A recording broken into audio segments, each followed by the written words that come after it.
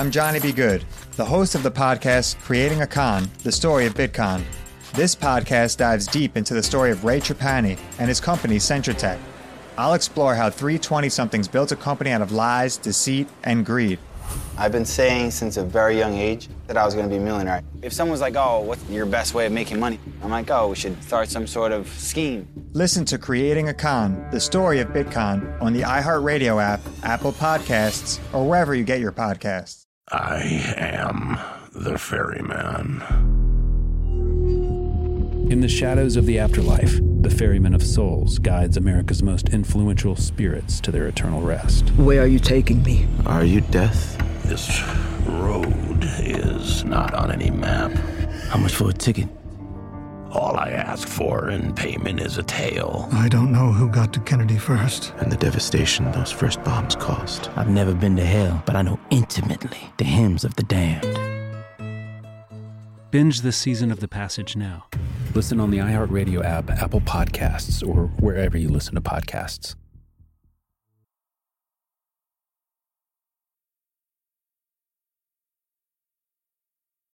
Listen to the highly anticipated 100th episode of Tank and Jay Valentine's R&B Money Podcast with artist Chris Brown.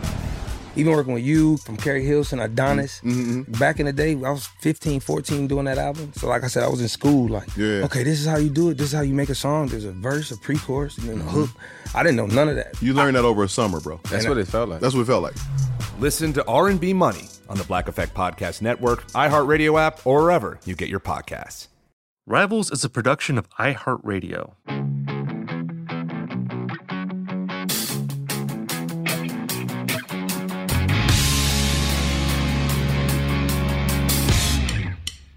Hello, everyone, and welcome to Rivals, the show about music beefs and feuds and long-simmering resentments between musicians. I'm Steve. I'm Jordan, and today we're going to talk about Neil Young and Lynyrd Skynyrd. There's a lot to unpack here because it's so easy to mischaracterize this feud because it makes for such a great story, you know? I mean, there's a hippie from Canada, that land of draft dodgers and socialized healthcare.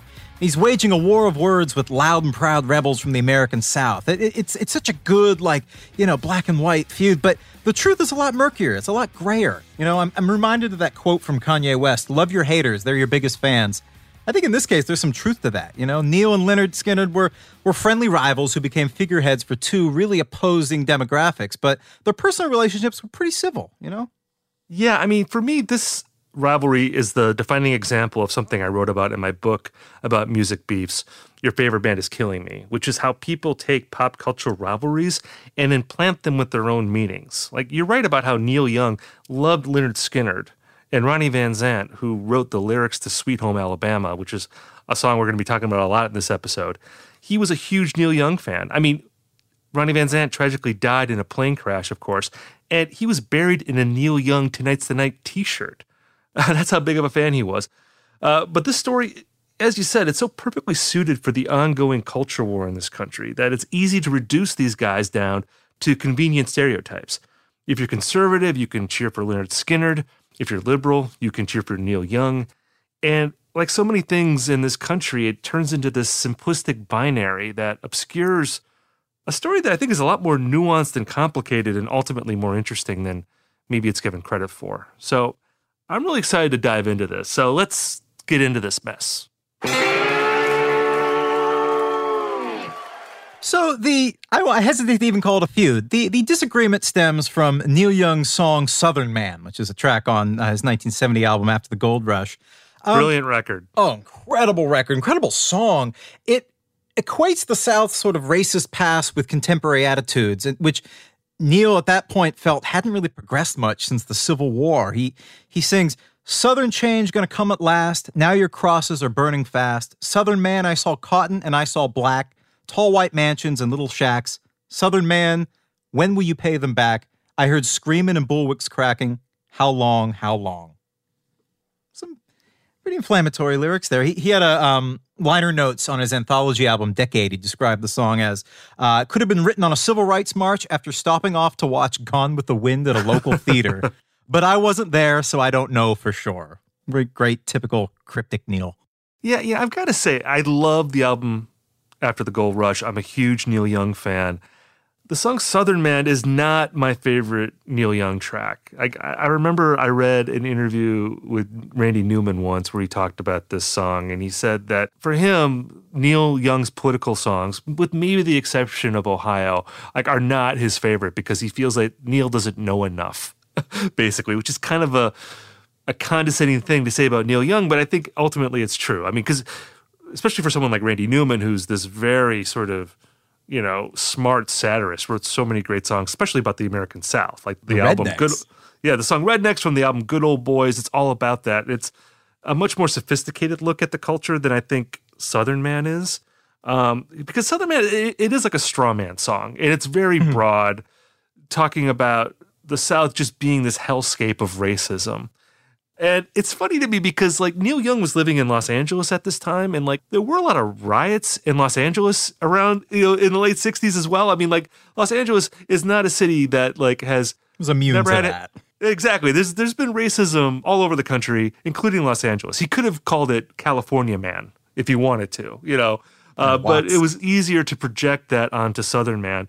And I think Neil really went too far in this regard when he wrote the song Alabama, which is a track from the record Harvest, which is the record after the Gold Rush. Again, Harvest, brilliant record, Heart of Gold, Old Man, Needle and the Damage Done. So many classic songs on that record. But on Alabama, he's writing about the South as basically, again, this hellscape of racism where the Ku Klux Klan is just terrorizing black people, in every town. Every Southern person is like this. And I feel like the attitude that Neil takes in that song, it is this sort of condescending, liberal, paternalistic attitude that I think sometimes Northerners take toward people in the South, hey, this is your problem. What's your deal? Deal with it. Yeah, why can't you deal with it? When really, it's maybe you should deal with your own issues and look in the mirror here. Maybe you're projecting the issues that exist everywhere onto this group of people a little too much. And I feel like that ultimately was the spark that caused Ronnie Van Zant to react the way that he did. Right. I mean, he hears Neil's songs. He's a big Neil Young fan. He hears these songs, and he's not thrilled. And he's not actually from Alabama. He's native in Jacksonville, Florida. But he's holding fast to his Southern roots. And the band had recorded in their early career on the Muscle Shoals studios and played gigs along the Gulf Coast. So they had a lot of fond memories of Alabama. And he thought that Neil's criticism was, a gross generalization that really wasn't that far off from the bigotry that Neil was supposedly criticizing in his music. From Ronnie's point of view, he felt that Neil was lumping in good, honest people with Klansmen, and that the comparison between slave owners and modern Southern men was really unfair. I think Ronnie gave an interview to Rolling Stone in 1975, and he said, "We thought Neil was shooting all the ducks in order to kill one or two. We're Southern rebels, but more than that, we know the difference between right and wrong." So he responded with the song that Kid Rock sampled. Exactly. And it's horrible. That's just one piece of baggage of many pieces of baggage that have been attached to Lynyrd Skynyrd, over the past, 40 years. Sweet Home Alabama is now the Kid Rock song, unfortunately, for a new generation of people. Yeah, I mean, I feel like Lynyrd Skynyrd, and, they are now this caricature of a Southern rock band.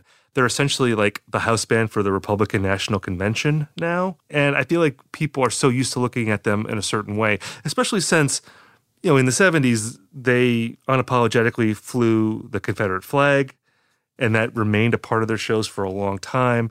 And obviously, no one's going to defend the Confederate flag now, but I think that when it comes to what the band was like when Ronnie Van Zant was alive, and I think the song Sweet Home Alabama specifically, I feel like as much as Ronnie Van Zant rebelled against Neil Young lumping all Southerners into this sort of racist caricature, I feel like Ronnie Van Zant himself has been a victim of that after he died. That when we think about Lynyrd Skynyrd, which was a band that, Ronnie was the focal point of, we just think of them as being this sort of reactionary right-wing band. And Sweet Home Alabama becomes a rallying cry for a lot of the people who support that caricature of Lynyrd Skynyrd. And as that song pertains to Neil Young, of course, the famous line in the song is, "Well, I heard Mr. Young sing about her referring to the South. Well, I heard old Neil put her down. Well, I hope Neil Young will remember a Southern man don't need him around anyhow." So if you just look at that song at face value, it's the the Southern guy sticking it to the Northern liberal, right? I mean, it's like, yes, we're going to rise again. We're going to stick it to these people who are judging us. But the reality is that, like, as much as he was annoyed by what Neil Young wrote in those songs, I mean, he was still a Neil Young fan. And he also, I think, had his tongue in cheek more than, like, people now give him credit for. I read an interview that he did with Cameron Crowe in the mid-'70s, and he called it a joke song. And there's that line in the song where they talk about George Wallace. You know, George Wallace is the governor.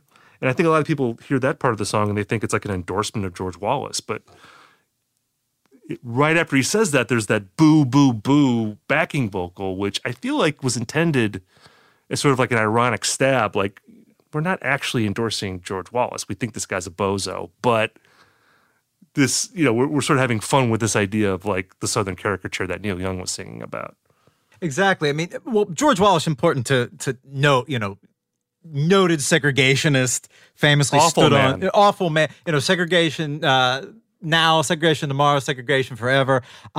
History is not looked kindly upon this man, it's fair to say. So the boo-hoo-hoo part has been, it's funny, it's been embraced by both sides. For liberals listening to the song, they think that's sort of the part that's undercutting the in Birmingham, we love the governor part. And then there's still people on the more conservative side who think that it's boo-hoo-hoo as in like a mocking take of liberals protesting him, like, oh, wow, you know, you don't like him, too bad. So it's funny how it's such an inkblot test for just, you know, one line in a song, all these different takes on it. I mean, what's your take on this song? I mean, because there's the lyrics part of it, which I think is problematic for a lot of people. What also I think adds another dimension to this song is that musically, I feel like pretty inarguably, like it kicks ass. Like this is a kick-ass song. Right. Like the lick comes on, it has a great groove to Turn it. it up.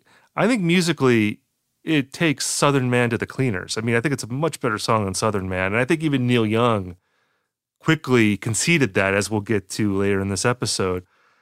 It's such a good time party song, but then it has these lyrical elements that it reminds me in a way of the Merle Haggard song, Okie from Muskogee, which is, I think, a similar song where I think Merle Haggard wrote that as like a satirical song about Southern rednecks, but like Southern rednecks also embraced it at face value. And it's always had this dual life in how people talk about it.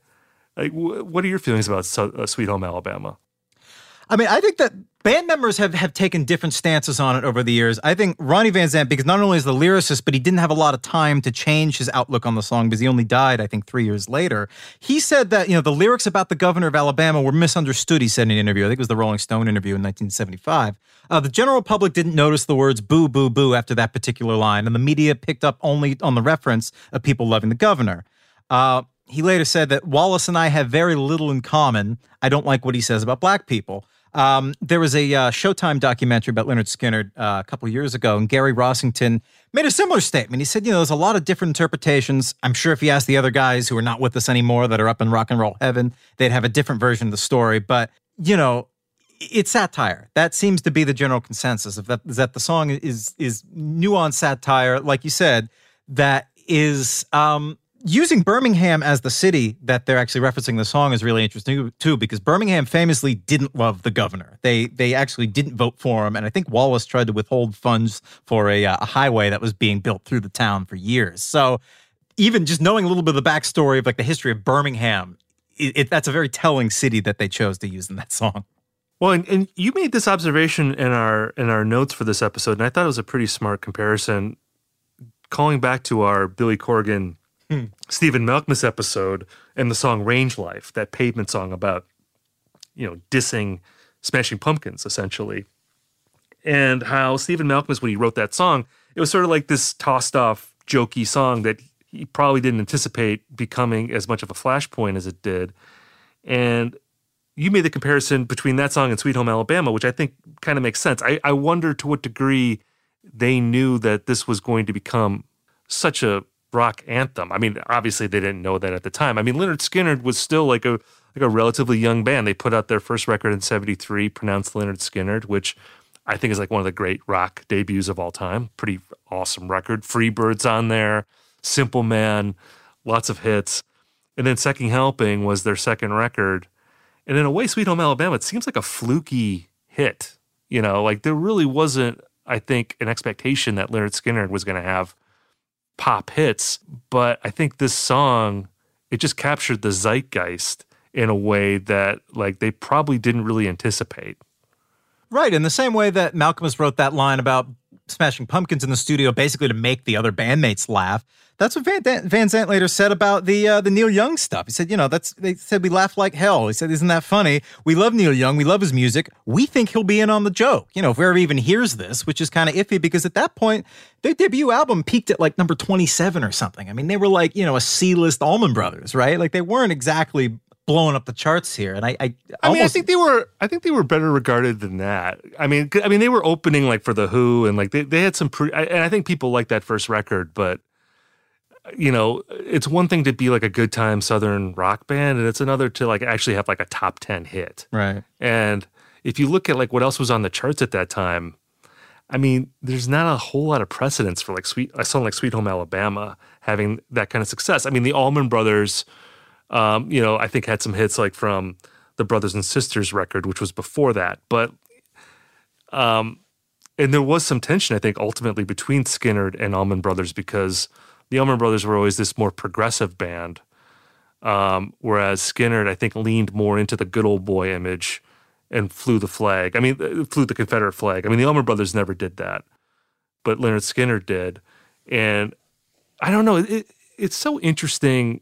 To me, Ronnie Van Zant is a really interesting character because the Confederate flag stuff is so weird to me that he would propagate that. I mean, I really think that at the time that was maybe looked at as this like sort of rebellious thing, like we're sort of sticking it to like the larger system by flying this flag. I think that was maybe the rationalization for it, which that kind of makes sense in like the context of his worldview because like he was like a progressive guy. Like he campaigned for Jimmy Carter. He wrote a gun control song called Saturday Night Special. Great song. Which is really interesting when you look at, and we'll get into that, like Lynyrd Skynyrd's later history, like where I wonder if they changed the lyrics to that song, like when they performed it after Ronnie died, because they definitely were not pro-gun control later on in their career. I mean, again, I think this speaks to what we were talking about before about how if you want to reduce these players into sort of simplistic binaries, it's really hard. I mean, I think Lynyrd Skynyrd's a complicated band, and so is Neil Young in a lot of ways. And they had a really complicated relationship to flying that flag. Even back in the 70s, there were interviews Ronnie gave where he was saying, oh, yeah, that was MCA, the record company's idea to kind of have us do that. And so he kind of, even at the time, tried to distance himself from it, I think, too. Now, what's interesting to me is that, like, okay, Lynyrd Skynyrd, they put out the song Sweet Home Alabama. I guess we can call it a diss track. It's sort of it's calling out Neil Young. And like Neil Young essentially agrees with Lynyrd Skynyrd. I mean, he doesn't fire back. He actually feels like they have a point, and he goes on to sort of dismiss his own songs. Yeah, oh yeah. In later years, I think it was Southern Man. He wrote in his memoir, he said, Alabama richly deserved, it was the song Alabama. He said, Alabama richly deserved the shot Lynyrd Skynyrd gave me with their great record. I don't like my words when I listen to it today. They're accusatory and condescending, not fully thought out, too easy to misconstrue. Basically what Randy Newman said. Right. And it's just interesting to me that like Neil Young like took it that way because you would think, I mean, I think it really speaks to like what kind of person Neil Young is too, that like he wouldn't just be reactionary and say, well, I'm going to write a song about how Lynyrd Skynyrd sucks right. and I'm going to put it on the beach. And it was almost like he like learned a lesson from Ronnie Van Zant. Yeah, he probably appreciated that sense of like, playing his own game and being that direct lyrically. He probably, I can't think of anybody else who would have like, done that to him aside from maybe like Crosby or Stills. And then, I feel like when Neil Young was so cool about it, I mean, that just endeared Ronnie Van Zant even more to him, right? I mean, because like we said, he was like a huge Neil Young fan. And when he saw that Neil Young didn't get pissed at him, it was like, oh, wow, this guy's even cooler than I thought he was. Oh, yeah. You see all those concerts in like the mid to late 70s. He's wearing the Tonight's the Night shirt. I mean, even look at the Street Survivor cover. He's wearing his favorite Tonight's the Night Neil Young shirt. Yeah, I mean, like, and he gave a bunch of interviews too, like where he was I mean, it seemed like he took great pains to tell journalists in the moment that, like, I actually love Neil Young. I'm not mad at Neil Young. You know, I'm not propagating this as, you know, some sort of North versus South battle. Because, I mean, there's so many quotes, right? Like where he's talking about like how much he loves Neil Young. Oh, yeah. Neil Young is amazing, wonderful, a superstar. You know, I mean, that's not exactly fighting words. Right. So, like, as you said, like, Ronnie Van Zant, they end up making the album Street Survivors. That's like the last Lynyrd Skynyrd record with the original lineup. But yeah, and he's wearing a Neil Young shirt on the cover of that record. And then, sadly, he tragically dies in 1977 and like one of the most famous plane crashes in rock history. And didn't Neil Young like play Sweet Home Alabama as a tribute like after he died? Yeah, he was playing, I think, his song Alabama, and then he weaved in Sweet Home Alabama in tribute. And then I don't think he ever played the song Alabama again after that night. I think that was the last time. I remember too, like when I was writing my book about this rivalry, I think I looked up Southern Man, just going through playlists, and I feel like he doesn't play that song very much either anymore, which is kind of a surprise because that's still like one of the big songs that you hear by Neil Young on the radio, because it was like a pretty big, I think, FM radio hit at the time, and it's like one of the classic rock staples, I think, for Neil Young. But he doesn't play it either. And I just wonder, like, would he have come to that realization without Sweet Home Alabama? You know, or did it take like this great rock song to kind of put Neil in his place and decide that he didn't want to play that anymore? I don't know. I think he probably would have come to that realization on his own too. I feel like, you know, as his writing developed and he got more nuanced in his worldview and in his lyrics, I think that, well, actually, you know what? I start thinking of songs he wrote in later years, like Let's Impeach the President. Not exactly nuanced in his lyrics. So maybe not. Maybe you're right. Maybe he needed that song to really show him that it was a really reductive worldview. Because there's the other part of Sweet Home Alabama too, where they're talking about Watergate, which I always thought was such a really smart way of being like, okay, if you're going to show the South at our worst, then let's talk about you. Let's talk about the North and what's going on up there. And talk about you guys at your worst right now too. So it was really such a smart song. All right, hang on. We'll be right back with more Rivals.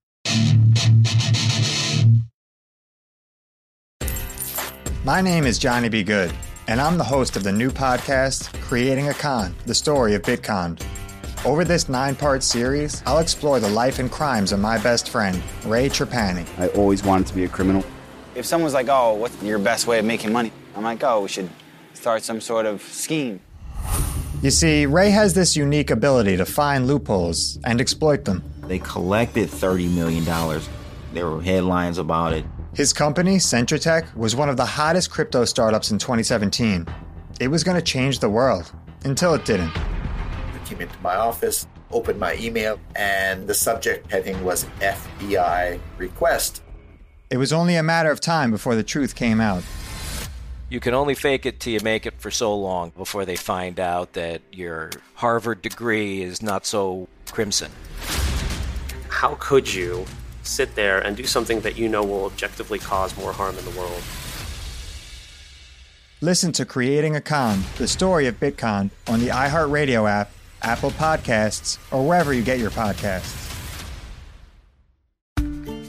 I never thought I'd take my 3 young kids to Sicily to solve a century-old mystery.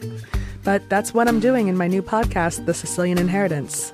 Join us as we travel thousands of miles on the beautiful and crazy island of Sicily, as I trace my roots back through a mystery for the ages and untangle clues within my family's origin story, which has morphed like a game of telephone through the generations. Was our family matriarch killed in a land deal gone wrong? Or was it by the Sicilian mafia? A lover's quarrel? Or was she, as my father believed, a witch?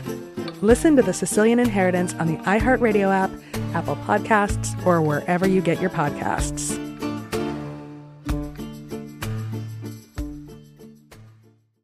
Bring a little optimism into your life with The Bright Side, a new kind of daily podcast from Hello Sunshine, hosted by me, Danielle Robay. And me, Simone Boyce. Every weekday, we're bringing you conversations about culture, the latest trends, inspiration, and so much more. Thank you for taking the light, and you're going to shine it all over the world, and it makes me really happy. I never imagined that I would get the chance to carry this honor and help be a part of this legacy. Listen to The Bright Side on America's #1 podcast network, iHeart. Open your free iHeart app and search The Bright Side.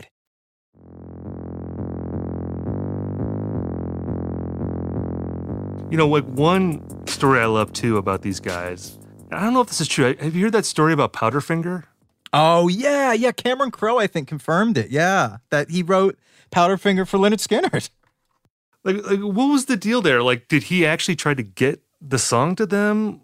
Or, I mean, was he calling Ronnie up? He's like, hey, I just wrote this amazing song and I want you to play it? I think Cameron Crowe said that he was the go-between, that Neil gave Cameron a cassette tape of some demos. Powderfinger was the big one. Sedan Delivery from Rust Never Sleeps and Captain Kennedy, which was, I think, on, Hawks and Doves? I think it was Hawks and Doves, was also on it. And he basically wanted Cameron to give the tape to Ronnie for consideration for songs recorded for the next Skynyrd album. Or there was also a rumor that Ronnie Van Zant was working on a solo album, too, right before he died, like very, very early. And maybe those would have been considered for a solo album too, but I don't think that's ever been, confirmed. But can you imagine if Skynyrd did Powderfinger?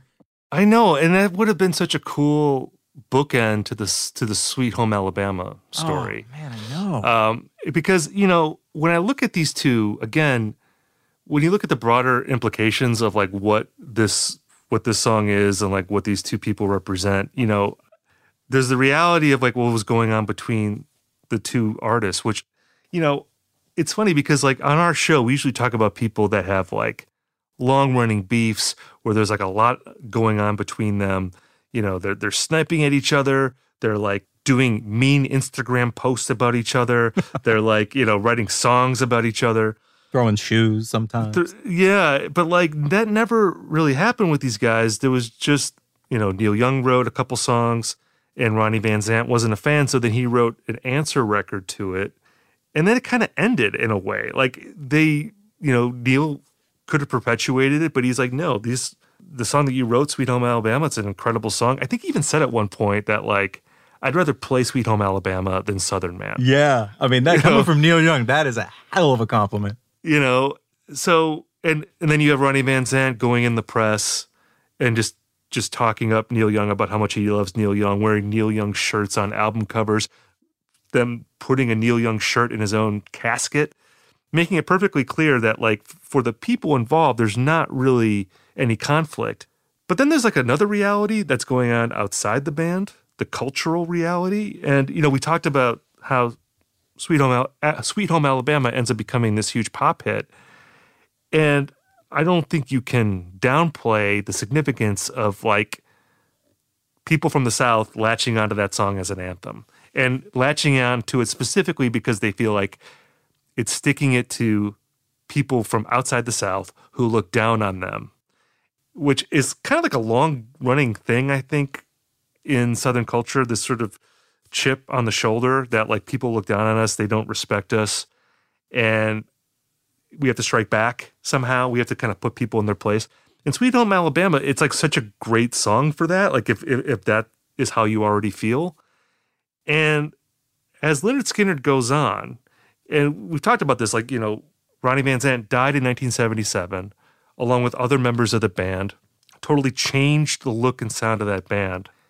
And you feel like Lynyrd Skynyrd, at some point, they kind of go from being this band that is articulating something about the South that is complicated, but it's nuanced and it's interesting, and it has space for Southern pride, but also critiques of the South in some way, to being something very simplistic and locking more into the sort of the binary relationship that we have in this country between North and South, liberal and conservative, and really playing up the culture war part of it. And circling back to Powderfinger, it just makes me think, like, what if Ronnie Van Zant had lived and they could have had this reunion doing Powderfinger and showing that maybe we don't have to have these binaries, like we can actually kind of get along and figure out a way to be friends and to put our differences aside. I'm not saying that would have cured the culture war or anything, but it would have been an interesting development, I think. It would have made it harder for people to kind of break this down into component parts where it's two forces against each other. Because to me, that's the most fascinating thing about this, is that the reality of the actual rivalry, there's really not a rivalry. But there is a rivalry because of what we've all projected onto it over the years. Right. I mean, Sweet Home Alabama, just as a slogan, the last couple decades especially, every ounce of nuance has just been squeezed out of this song. You know, it's like up there with Springsteen's Born in the USA, and even Neil's Rockin' in the Free World is just like being embraced at face value as this like full-throated celebration of the South. You know, I think it's on the Alabama license plate, Sweet Home Alabama, at this point, you know, like where if you listen to the song as something that's more satirical or even just more, you know, even-handed, I'm not sure if that's necessarily something you want on your state license plates, you know?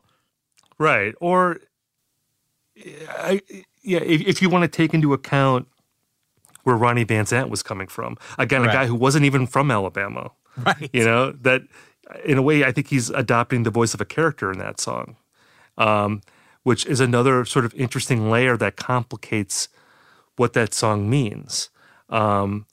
But again, like sometimes it doesn't matter what the songwriter intended. And I feel like too, like with Skynyrd, it becomes obscured because, well, first of all, when Ronnie dies, the new frontman of that band ends up being his younger brother, Johnny Van Zant, who, with apologies to any Lynyrd Skynyrd fans out there, I think he's a dullard. I think Johnny Van Zant ruined Lynyrd Skynyrd, and he was the big driving force, I think, in sort of simplifying and dumbing down this band. And you know, I've seen interviews with Johnny where he's speculated about his brother, about like, you know, like how do you think Ronnie Van Zant would vote if he were still alive today? And being asked this like 20 or 30 years after his brother died, and of course he says that his brother would probably vote Republican because he votes Republican and he feels like, well, that's probably what my brother would do too. And maybe that may very well be true. You know, I don't want to wade into the potential politics of a person who has been deceased for several decades, but it's always like a sad thing with Skynyrd. I feel like, I don't know, like, are you a Drive-By Truckers fan? I need to get deeper into them, but I do love Southern Rock Opera. Incredible album. Because I feel like that record was the first time, I think in a long time, where people were able to talk about Lynyrd Skynyrd in a more sort of, again, nuanced way.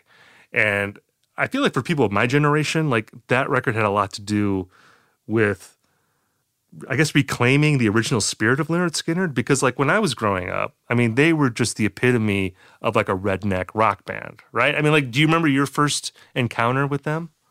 Oh yeah. I mean, it was Sweet Home Alabama. And it was, you know, I think it was used in like a KFC ad or something like that. Like, no, I remember definitely just taking it at face value until it's really was just learning of their actual supposed friendship through the song. The song that I'm thinking of is Ronnie and Neil. Where the Drive-By which, Truckers song. Incredible song that kind of like just mythologizes in this really amazing way their relationship. Yeah, it's a Patterson Hood song, and Patterson in that song, he's like trying to sort of, I think, again, clear up this misconception that I think was much more widespread at the time that record came out, which was 2001. You know, I think people did forget that Neil and Ronnie were friends, or that they were friendly at least. And he's writing about this mutual appreciation that they had, because I think for someone like Patterson Hood, who grew up, you know, in the South, and I think was living in Georgia at the time that record was made, I think he probably felt like he was kind of stuck between those two poles, that he liked Ronnie Van Zant as a symbol of like strong Southern masculine pride, but then he also loved Neil Young and the more sort of progressive sensitivity that he signified.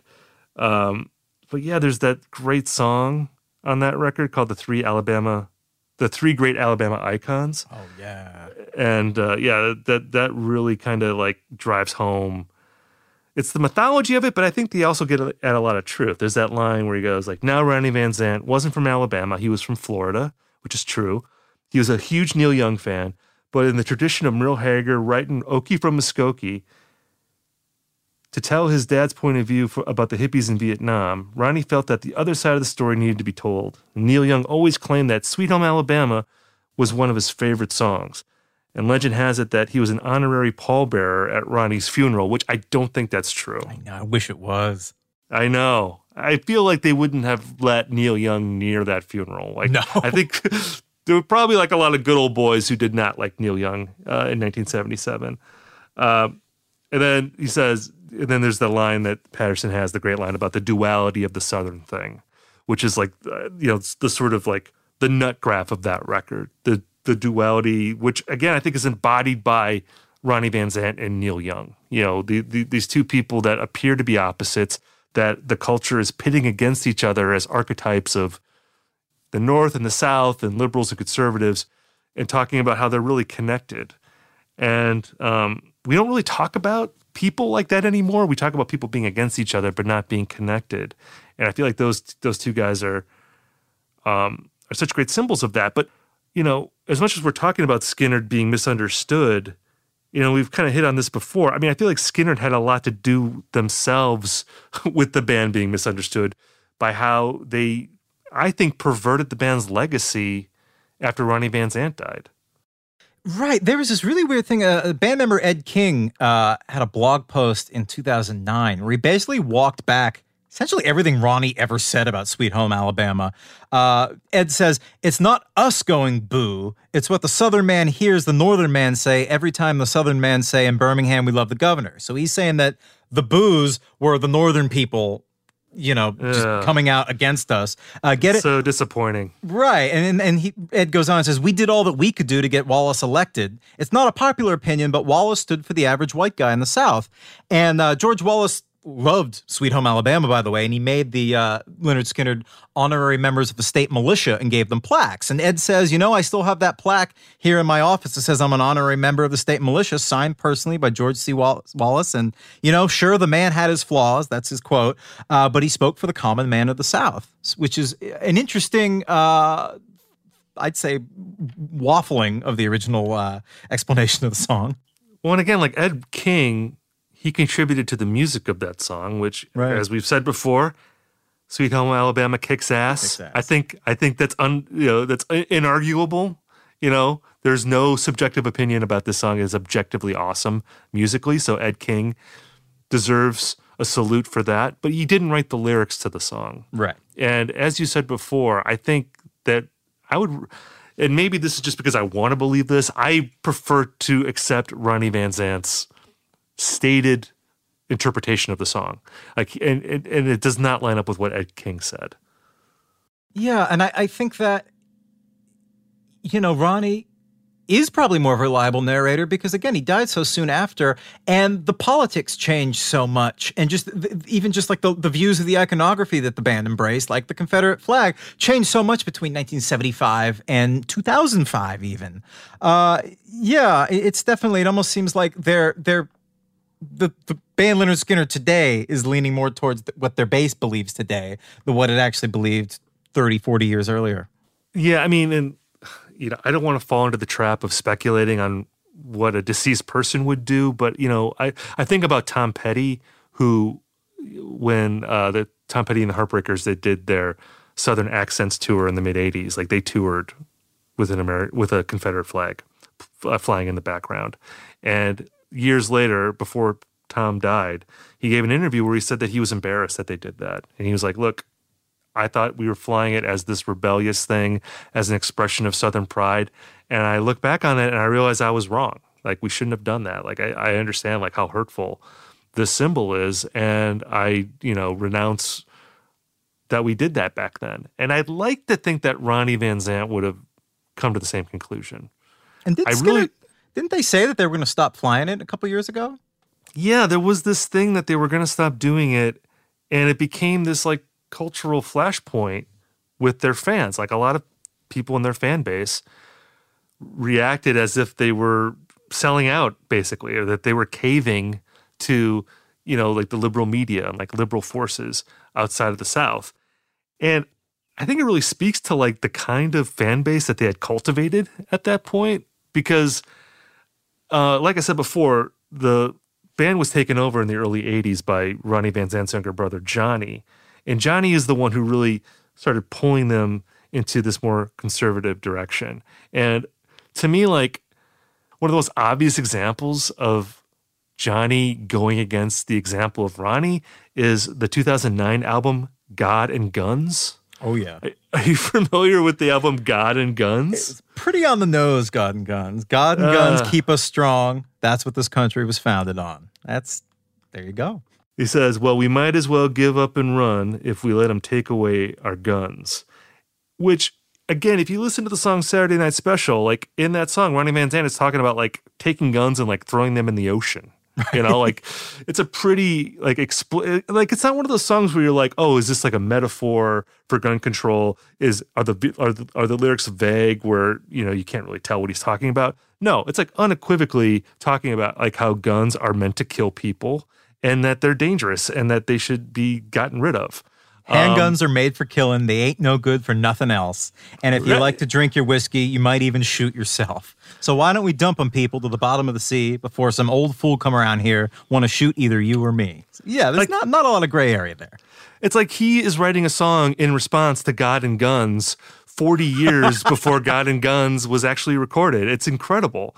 And then, of course, in 2012, we have the whole Confederate flag thing that you were talking about, where I think it was Gary Rossington gave an interview with CNN where he said, like, we're not going to fly the flag anymore. Like, was it Rossington? Yeah, it was Rossington, yeah. And he said through the years, people like the KKK and skinheads kind of kidnapped the Dixie or Southern flag from its tradition and its heritage of the soldiers. That's what it was about, he said. So he basically said he didn't want to, now that it's been projected with all this hate from these groups like the KKK and skinheads, he didn't want to project that over to their fans, I think was his statement in CNN. Right. But then he backtracked because all these people freaked out and they're like, oh, thanks, Obama. Now we can't fly the Confederate flag at Skynyrd concerts, right? I mean, like, wasn't it like just totally positioned as like them just caving to like crying liberals? Oh, yeah, there was some amazing comments. Good luck with your next release, Sweet Home Massachusetts. I'm sure it'll climb the charts with a bullet in Yankee land. They should have taken a name like Obama's Politically Correct Sell Your Soul Make-Believe Imposters or something. That's one right there. Now, I mean, and it's interesting, I mean, because we haven't really been talking a whole lot about Neil Young in this episode.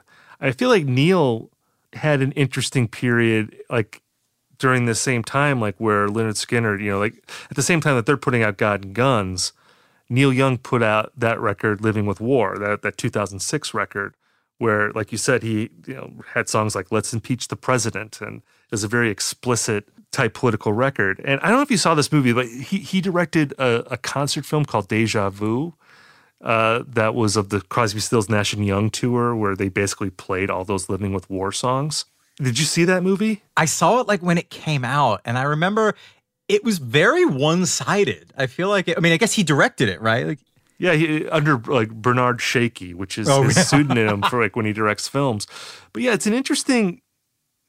It's interesting how he presents it because, as we said before, like Neil Young, he expressed a lot of remorse after writing Southern Man in Alabama and essentially conceding the points that Ronnie Van Zant was making in Sweet Home Alabama, that he felt that he was being overly simplistic and even condescending to people in the South. Because again, like to just put racism on people in the South isn't really fair. I mean, obviously, exactly. Obviously, racism exists there, but racism exists everywhere in the country.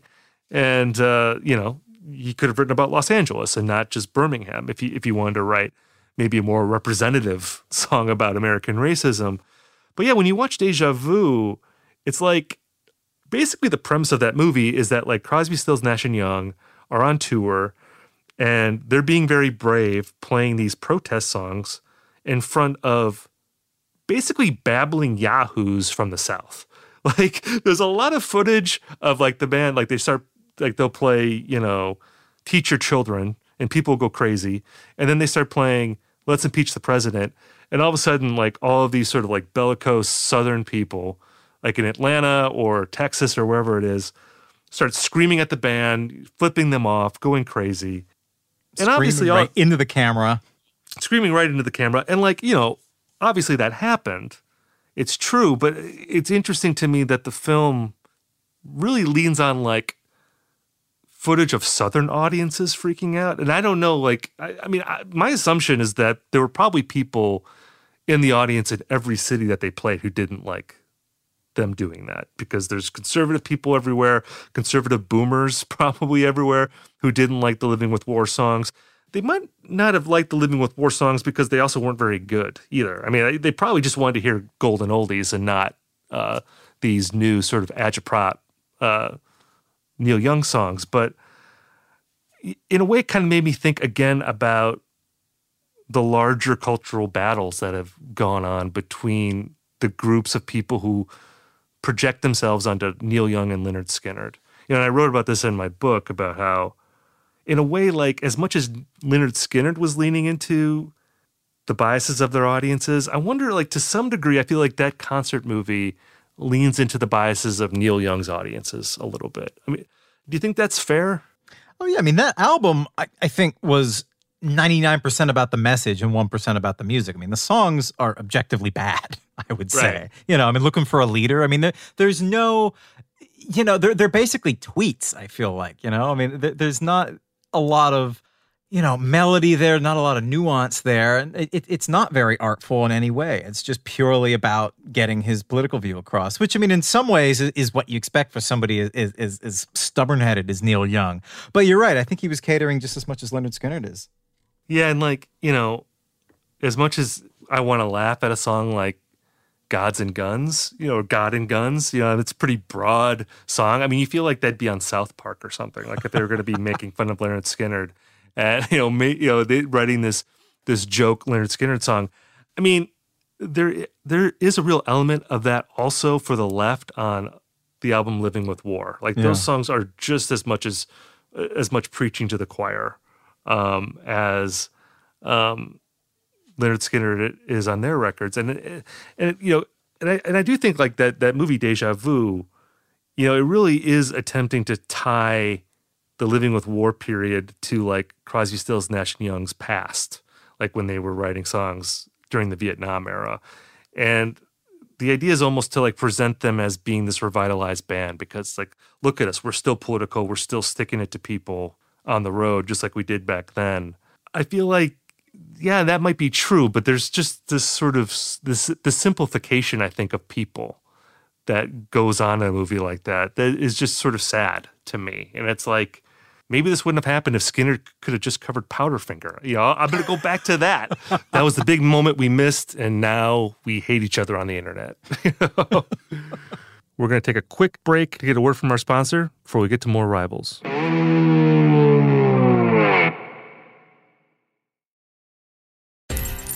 My name is Johnny B. Good, and I'm the host of the new podcast, Creating a Con, the story of Bitcon. Over this 9-part series, I'll explore the life and crimes of my best friend, Ray Trapani. I always wanted to be a criminal. If someone's like, oh, what's your best way of making money? I'm like, oh, we should start some sort of scheme. You see, Ray has this unique ability to find loopholes and exploit them. They collected $30 million.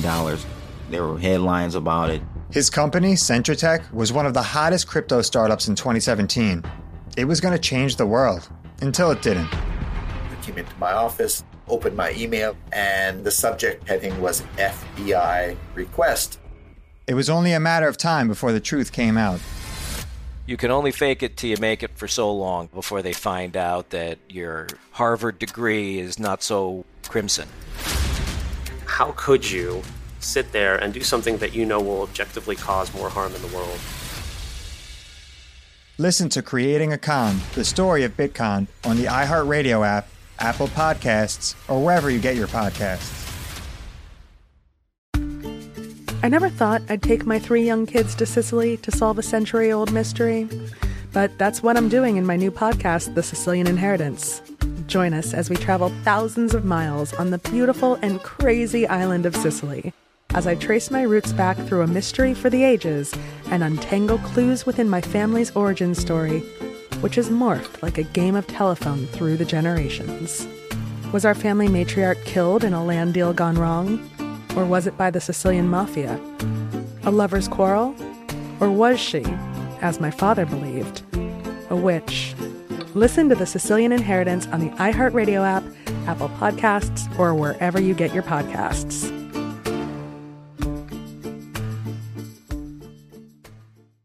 Bring a little optimism into your life with The Bright Side, a new kind of daily podcast from Hello Sunshine, hosted by me, Danielle Robay. And me, Simone Boyce. Every weekday, we're bringing you conversations about culture, the latest trends, inspiration, and so much more. Thank you for taking the light, and you're going to shine it all over the world, and it makes me really happy. I never imagined that I would get the chance to carry this honor and help be a part of this legacy. Listen to The Bright Side on America's #1 podcast network, iHeart. Open your free iHeart app and search The Bright Side.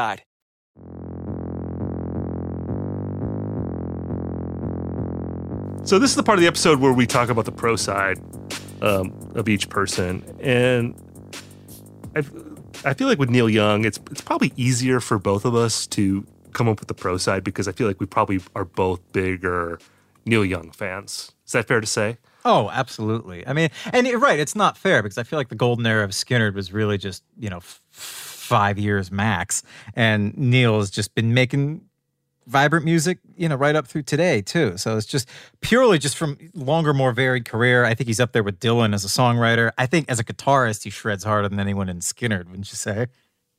Well, yeah. I mean, he's such an unconventional guitar player, whereas like the guys in Skynyrd are like some of the great bluesy rock Southern guitar players. I mean, it's hard to say that anyone shreds harder than the dudes in Freebird. I mean, come on, it's Freebird. But yeah, I mean, I think I prefer Neil Young ultimately as a guitar player. Yeah, I mean, Neil Young's career, I mean, you compare anyone to his career short of like a very small number of people like Bob Dylan or something. I mean, and they're going to like not look as good as Neil Young. I mean, he's just had an incredible career. I think also too, if we're talking about this rivalry specifically, I think the great thing about Neil Young is like how cool he was about Sweet Home Alabama. And maybe it's because we've been doing this show for a while here. I'm just so used to people being insulted and immediately attacking. Totally overreacting And not conceding that they were ever wrong. This is the only instance I think we've ever had where someone was called out publicly and they said, you know what, you're right. Like, and not only that, your song is better than my song. Like, which is so weird that it's Neil Young, who seems like the most hot-headed. I mean, I'm thinking of like, Everybody's Rockin' and all the like stuff that he did that was really just albums made purely out of spite. It seems like if anybody was going to take offense to something like this, it would have been him, which makes it so much cooler that he did have that response. I can see why he would do it, though. I think Neil has always been his own man. And in a way, it's almost the contrarian way to go to not get upset about it, True. And I think his contrarian side ultimately contributed to it. And I also think that, he could see that they were right, and that Sweet Home Alabama was like such a great song and that his songs maybe like weren't as good as like what they did. So it might have just been like the kind of self-awareness that we're not used to experiencing on this show from a major music star. So I really tip my cap to Neil Young for that. Going over to the pro Lynyrd Skynyrd side, and we've reiterated this before, but I'll say it again, that unequivocally and unapologetically and inarguably, I love Sweet Home Alabama. I think it kicks ass. And I think you can't argue, certainly against the music of that song. It's an incredible rock anthem. And, I think that Ronnie Van Zant, I should say, his original point about Neil Young being a little condescending in Southern Man in Alabama was on the mark. Like racism isn't just a Southern problem. It's an issue everywhere, and we should all be introspective about it, look into our own hearts and address, the ways that we can all be better people rather than pointing the finger at somebody else. And I got to say, like, this band, it really bums me out what happened to them after Ronnie Van Zant died. I think that I can't think of a better example of a band that really went down the tubes when they lost their original guiding force. And not only did they go down artistically, but it's like the original vision of the guy who was in charge, like, was just totally perverted and twisted and turned into something that I think he'd probably be embarrassed by if he were still around today. That's what I was going to ask. You think that they would have never wound up in God and Guns territory had Ronnie survived? I don't know. I mean, I'd like to think not. I may be over-idealizing Ronnie Van Zant, because again, we keep going back to this point. It's like you want to speculate on what he would be like, but he's been dead for, he died the year I was born, so we really don't know. But I guess I prefer to believe that Lynyrd Skynyrd would have gone on maybe a more progressive path, similar to the Allman Brothers, like what kind of band that they were like as they got older. Well, I always just think of, given the final line to the Drive-By Truckers, their song Ronnie and Neil helped carry Ronnie in his casket to the ground. And in my way of thinking, us Southern men need them both around. I think that's a good way to get into the together argument. Yeah, and I think that for me, like when we talk about these two groups together, and I guess I'm talking more about Ronnie Van Zant and Neil Young, I go back to the sort of the dual narratives that are going on. Like you have the relationship between the two guys, which really like doesn't even qualify for this show. I mean, because even though Sweet Home Alabama is like one of the great diss songs of all time, like these guys really were not enemies, and it was a mutual appreciation society. But it's because of the other narrative, which is the cultural narrative and the larger story of what music fans have projected onto Sweet Home Alabama as a song and this rivalry. It is what makes it a rivalry, and it, I think, kind of dumbs down the reality, and it sucks out the complexities and the nuance, and it just reduces, I think, something that's like kind of interesting and great into just another binary, and just like another way that people can beat up on each other and separate each other. And it's sad to me that like these guys didn't have more of a history, because, and again, I'm probably being overly optimistic here, but I'd like to think that if Ronnie Van Zant could have stuck around, that him and Neil Young could have been an example of like how people who maybe come from different worlds and see the world differently can be friends, and they can find a way to, have common ground and not be at each other's throats. Unfortunately, Ronnie Van Zant died, and because he died, we live in hell. That's my point at the end of this podcast. That was when it all started going south, 1977. Yep. I mean, if he'd lived, can you imagine like some incredible like Farm Aid double bill or something with the two of them together? Oh, man. Yeah, totally. And again, like the Powderfinger thing, I think would have been incredible. I think that would have been an awesome thing. It would have changed the world. We'd all be better off. But, we're stuck in this dimension now. But hopefully someday we'll end up in the other timeline where Ronnie and Neil are going fishing together and, shooting the breeze down in Jacksonville, Florida. We can only hope. Well, Jordan, I just want you to know that unlike Southern Man, I do need you around.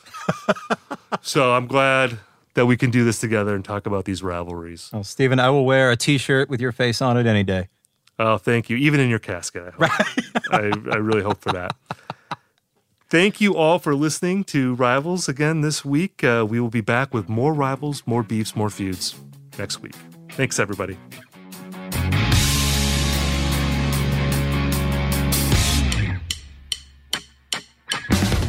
Rivals is a production of iHeartRadio. The executive producers are Sean Titone and Noel Brown. The supervising producers are Taylor Chacoin and Tristan McNeil. I'm Jordan Runtagh. And I'm Stephen Hayden. If you like what you heard, please subscribe and leave us a review. For more podcasts from iHeartRadio, visit the iHeartRadio app, Apple Podcasts, or wherever you listen to your favorite shows.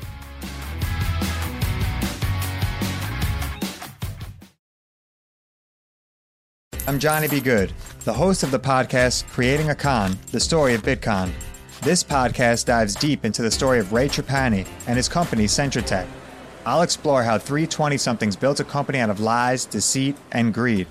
I've been saying since a very young age that I was going to be a millionaire. If someone's like, oh, what's your best way of making money? I'm like, oh, we should start some sort of scheme. Listen to Creating a Con, the story of Bitcon, on the iHeartRadio app, Apple Podcasts, or wherever you get your podcasts. I am the ferryman.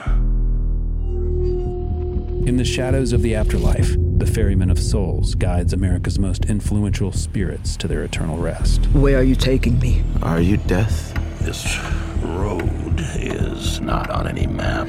How much for a ticket? All I ask for in payment is a tale. I don't know who got to Kennedy first. And the devastation those first bombs caused. I've never been to hell, but I know intimately the hymns of the damned. Binge this season of The Passage now. Listen on the iHeartRadio app, Apple Podcasts, or wherever you listen to podcasts.